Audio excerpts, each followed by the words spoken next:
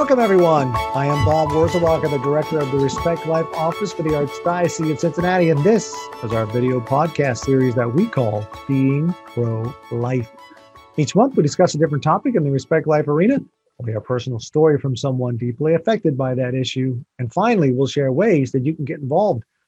This month, we're going to talk with our past award winners of the Respect Life Award in different areas of pro-life work. This week, we're talking with our 2019 winner, Mary Ann Boyd. Hello, Mary Ann. Welcome to the show. Thank you so much for having me. I appreciate it. All right. Well, Mary Ann, I know that one of the primary things you did in your time when you were working here at the Archdiocese of Cincinnati was establishing Project Rachel in the Archdiocese of Cincinnati. Why don't you tell me a little bit, go back to the beginning, right? Tell us, what did you learn? Why did you know that this needed to happen? And how did you make that happen?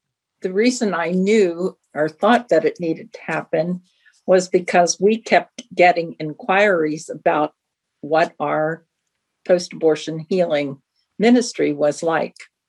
And we did not have an official post-abortion ministry. We had some priests that were able to be referred to. Other than that, we did not have any kind of a formal setup as far as ministry. And at the time, there was a directory being set up within the Pregnancy Help Centers network that was going to be available to all those that were interested in different areas of help within the pro-life arena. And one of the areas was post-abortion ministry. So in speaking with the director of our Family Life Office, Dan Roche, we worked on perhaps establishing an actual ministry within our own archdiocese. And so we looked into it. And the thing that we really wanted to have was the ability to be contacted by phone because of this directory that was going out. But we did not want it to be going through our call center. Right, the regular phone line of the Archdiocese, right.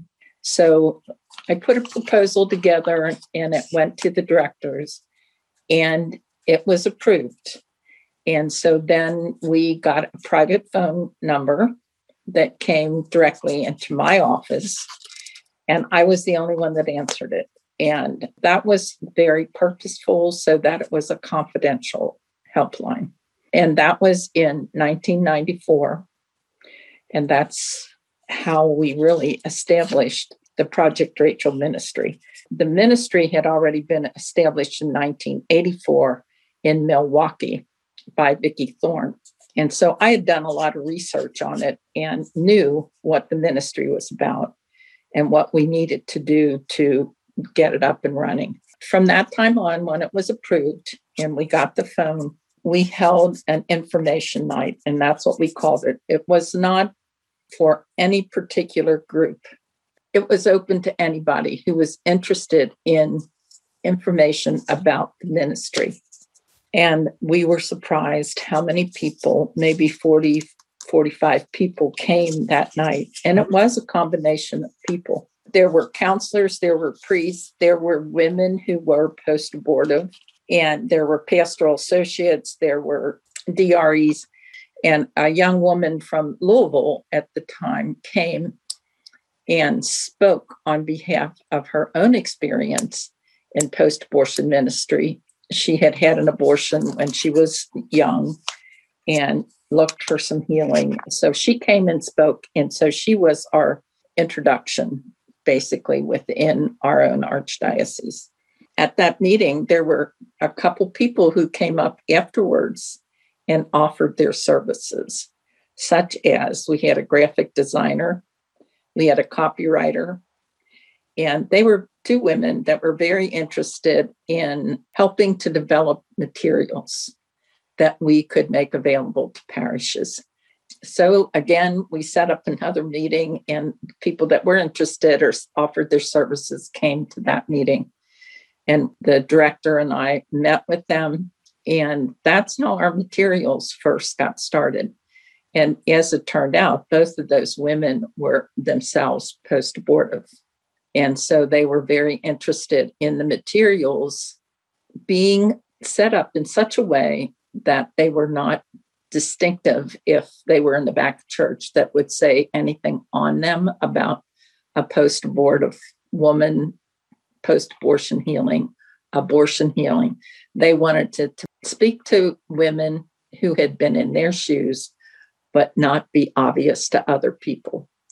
In fact, we still use those brochures today. And the wording that they used on it was, I made a secret choice that became a secret burden. From that point on, an advisory board was developed and began to meet. And one of the things that had been set up by other Project Rachel ministries, they had support groups and they had retreats. Well, we had never done those, but we did the first support group the fall of 1994, and we did the first retreat that year also. And wow. I think we had 5 women on our first retreat, and we had a priest that came for the weekend. And it grew from there. And our materials for the support groups and also for the retreat especially came from a Jesuit priest out of the Archdiocese of Milwaukee. And the support group was developed by 3 women who were in the lay pastoral ministry program, and they were all post-abortive. And they used materials from other Project Rachel support groups and developed the one as their project for the Archdiocese of Cincinnati. I guess I was like their mentor through that. So we met every week until their project was complete. And so it was a real learning experience for me too, because my background is nursing and I had taught nursing, but I had never worked in any kind of post-abortion or any kind of abortion ministry before. So if I can interrupt for a second, all of this happened in 1994. So having this initial meeting, getting the phone operational, and then having your first retreat all happened in 1994. What was the time frame between deciding we should try to have a retreat and putting on that retreat? How quickly did you put that together? Interestingly enough, the first meeting gathering was in the spring of 1994. Okay. And the support group was started in the fall, and the retreat was that fall also. But like I said, we used the format from the priest in Milwaukee. And to be real honest, we weren't sure how it was going to go. But we went to Milford Spiritual Center, and they provided us with any support that we needed. So we had a chapel at our disposal. We had a priest that was willing to be with us for the weekend. At the time, we had people that would come in and talk about God's unconditional love, talk about God's mercy, those topics that are still part of the retreat today. After that retreat, the women felt very grateful that they had a weekend together, that there was clergy there. They were able to share stories, and that was a big part of it. We learned that from the support group, the importance of sharing stories, their bonding, and they had an opportunity to cry, to laugh, to spend time together. And so it grew from there. And we decided that it probably was best if we had 2 retreats every year and did support groups as needed, because the support groups run for 8 weeks. We did them in Cincinnati and we did them in the Dayton North area. And we always had 2 facilitators. One of the facilitators was a post-abortive woman and one was non-post-abortive. So at the time, I was basically the only non-post-abortive person that was working with them. But with time, we got volunteers that wanted to help, and that they were not post-abortive, but they wanted to help with the ministry. And so we had people that would come in, go through the whole process at least twice before they discerned their own part of the ministry. Vicki Thorne always said that you needed to have 2 people, the woman who was sharing her story so that the women understood and walked with her on her journey, and also someone there that would back her up. Yes, women are on this journey many times, no matter how many times they tell their stories. It's a story that can lead to another aspect of their own needs and healing. And so that was the whole purpose of doing it. And then some of the help came from Catholic charities, and some of the counselors were interested in helping in the support groups. So I think now the post-abortive women who have gone through the retreat process are much more involved now. But that first retreat, obviously, you didn't have that. So who was running this first retreat? You, and who else did you recruit for that? It was basically myself and the priest who was on board with us that weekend. Who was running the retreat. Okay. And we had other people from within the archdiocese, that different departments that came in and gave presentations basically on God's unconditional love and mercy. But the thing was, as we developed, what the women decided, they wanted to look at a little bit different model. And instead of somebody coming in, because they weren't comfortable with that from a confidentiality standpoint, we looked at the model of a witness to their own stories. And so the women decided then that on their own journey, they could share their stories. And it was a point of bonding with the other women that came for the weekend. So any stories you want to share of the history of your work with it that you could share, obviously, just about how successful this is, if you want to use that word, or how important this work is, right? And how effective it is to help women, particularly who have been impacted by abortion, to heal. How I would start on that is to just say that it was interesting, the phone calls, first of all, that I would get from women who they read an article maybe in the Catholic Telegraph, or they heard about it in church, and they would call and say, I've never told anyone before, but I had an abortion when I was 19.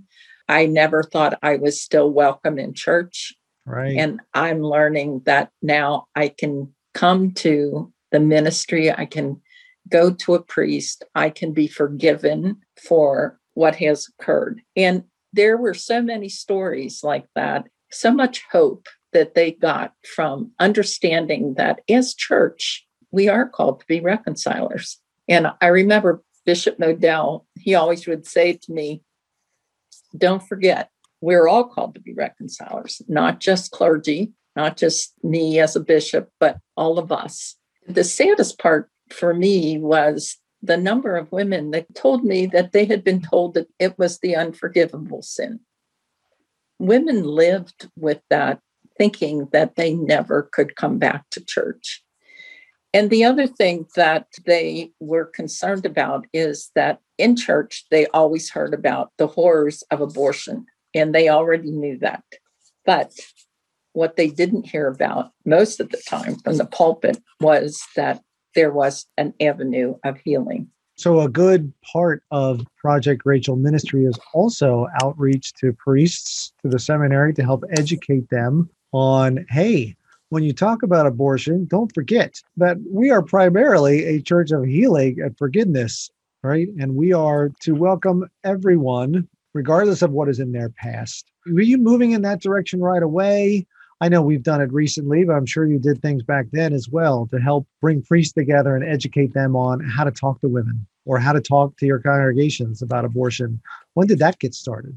That got started through the advisory board that was set up. Of course, there were a number of clergy on that board, and we had a psychologist, we had a nun who was a counselor, we had a couple women, and we had a couple priests who were on that board and were connected with the Athenaeum. And so they said, in order for this to ever be totally effective, the priest had to be educated. In the beginning, we had a couple priestly formation days that Vicki Thorne came in from USCCB and Father Blair Rahm. He was a psychologist and he worked with the Project Rachel Ministry through the bishops. And so we did a number of training days, not just for clergy, but also for pastoral associates and others who were involved in any kind of healing ministry, such as in hospice care. One of the women, I happened to know her, and when she came that day, she said to me, I have no idea why they sent me here. And I said, well, maybe after you hear what is being said and the importance of this ministry, maybe it will make some sense. She was a social worker. About 2 weeks later, I got a call from her, and she said, all I want to say is I so apologize I was kind of in an attack mode when I came to the conference that day. But she said when she got back, she had been working with a woman who was in the process of dying. And she said, no matter what I said, nothing ever touched her until after she was at that conference. And she said, something that was said that day, I was able to share with her. And she said she died like 2 days later. And we were able to go through that whole healing process with her. And she was able to be forgiven. She found peace. There was a lot of outreach. We always went to the Athenaeum in the fall and talked to the third-year seminarians. Right. That's still going on today. And that was a very important couple hours to spend with the seminarians because it helped them to see the importance of the reconciliation and the pain that so many had for a long time. Their pain, some of them, they had abortions when they were 17. And when they came to Project Rachel, they were in their 40s. You're right. They're still doing that today. And during this COVID year, the fall of 2020, when we went to the seminary to do our Project Rachel training, we came there. It was done by video conference. That's the way we did it. But nonetheless, we made it happen. I just want to say, too, that the women of Project Rachel who are so willing to donate and volunteer their time because they know what a journey it is and the importance for women and men to have support on that journey. The ministry would not be without them. And they find themselves being criticized a lot. I just want to give them due respect for how much courage it takes in their willingness in their own healing to extend it to others. They're grateful for that being made possible to them. I can tell you, Marianne, it's absolutely right. This ministry would not be able to function without the volunteers that help run the retreats and everything that they do. And we are so much more blessed here in this Archdiocese because of what it is that they do to help continue this ministry. Before we move on, real quick, I'll show on the screen and let people know if people want to learn a little bit more about Project Rachel. You can find it at catholicaoc.org/Project Rachel. Then that will take you to the current website. You can read up on some of it. You can find the dates of the upcoming retreats or the upcoming support groups. Right there at the top, there's a donate here button as well. If you want to offer your support, what your donation would cover, it would help people to be able to afford those retreats better is what it would go to, scholarships for retreats or help in buying advertising and things like that to get the word out about what it is that Project Rachel does. So just know that you can go to the website and find that there as well. Okay, Marianne. So in addition to that big piece of establishing Project Rachel here in the Archdiocese of Cincinnati and the great, wonderful growth that you did to help bring healing to so many people, but I know that you also helped establish or were around when we were first getting, for example, the Pregnancy Care Center coalitions here going on in the Archdiocese, right? So tell us a little bit about that history that happened.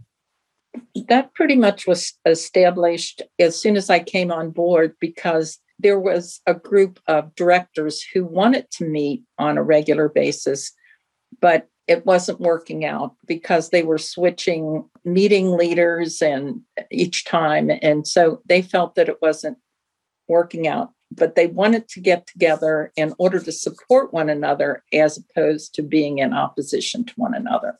And so they came and spoke to the director, Dan Roche at the time, and he said that we would take the lead in setting up a network of the pregnancy help centers and meet on a regular basis, which we did. So he asked me to facilitate that. And we started meeting in the greater Cincinnati area and then the Dayton and North area. So we met every 2 months and in time developed policies and a constitution, bylaws, things to operate by so that all the centers were on board with what they would do and not do, because one center felt that their reputation a lot of times depended on what some of the other centers were doing.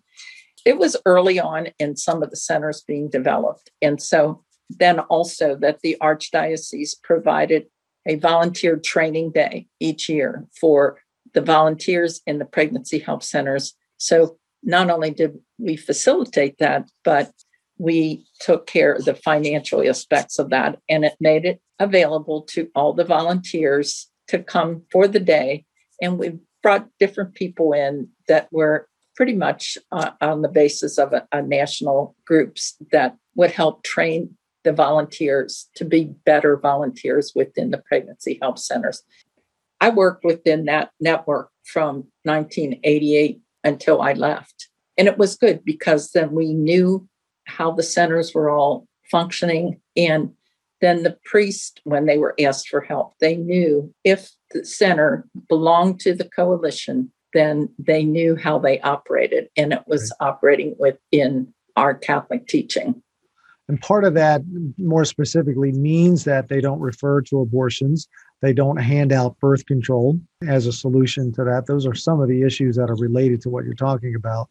We still have those meetings today. We still have those training days. We did cancel our 2020 training day, the whole COVID thing, but we had it in 2019 and we have it scheduled for 2021 as well. But 2020 was probably the first time we had canceled that since it started. So that work carries on to the present day. Mary Ann, I think you wanted to mention real quick before we go, the Together in Christ initiative that happened a few years ago. I did, because it was a very important opportunity for me. Together in Christ was such a wonderful part of the Archdiocese in that it invited parishioners to be part of hearing the stories, which always to me was a way of people understanding what we were dealing with. And the stories were from across different life issues. And that program that was put together, the women from Project Rachel were invited to come and speak. We had tables of, I believe it was 8 or 10 at each table. And interspersed in those groups would be someone from prison ministry, someone from immigration, someone from Project Rachel. And so each one of them had an opportunity to tell their stories. It was such a meaningful opportunity. And the women felt really heard because church was open to them. They were invited to healing. And so then they heard the other stories, and they all understood the connectedness of these life issues. It was a really beautiful and humbling experience for the times that we participated or were able to participate in that. Right. I think for people who aren't familiar with it, Together in Christ, what it was an opportunity for people, particular people who maybe, and it's great. If your passion is for a particular area and that's what you have time to focus on, that's terrific. So one person might be really passionate about abortion. Somebody else might be really passionate about farm ministry. Someone might be passionate about immigration. We bring people in to tell their personal stories of being affected by that issue. And then the people around the table, a small group, like you said, 8 to 10, would have a chance to hear some stories. Then they would be able to see how it is that, first of all, you can be touched by that personal story. Realize that the church is bigger, that a ministry is bigger than the one area that you might be most familiar with.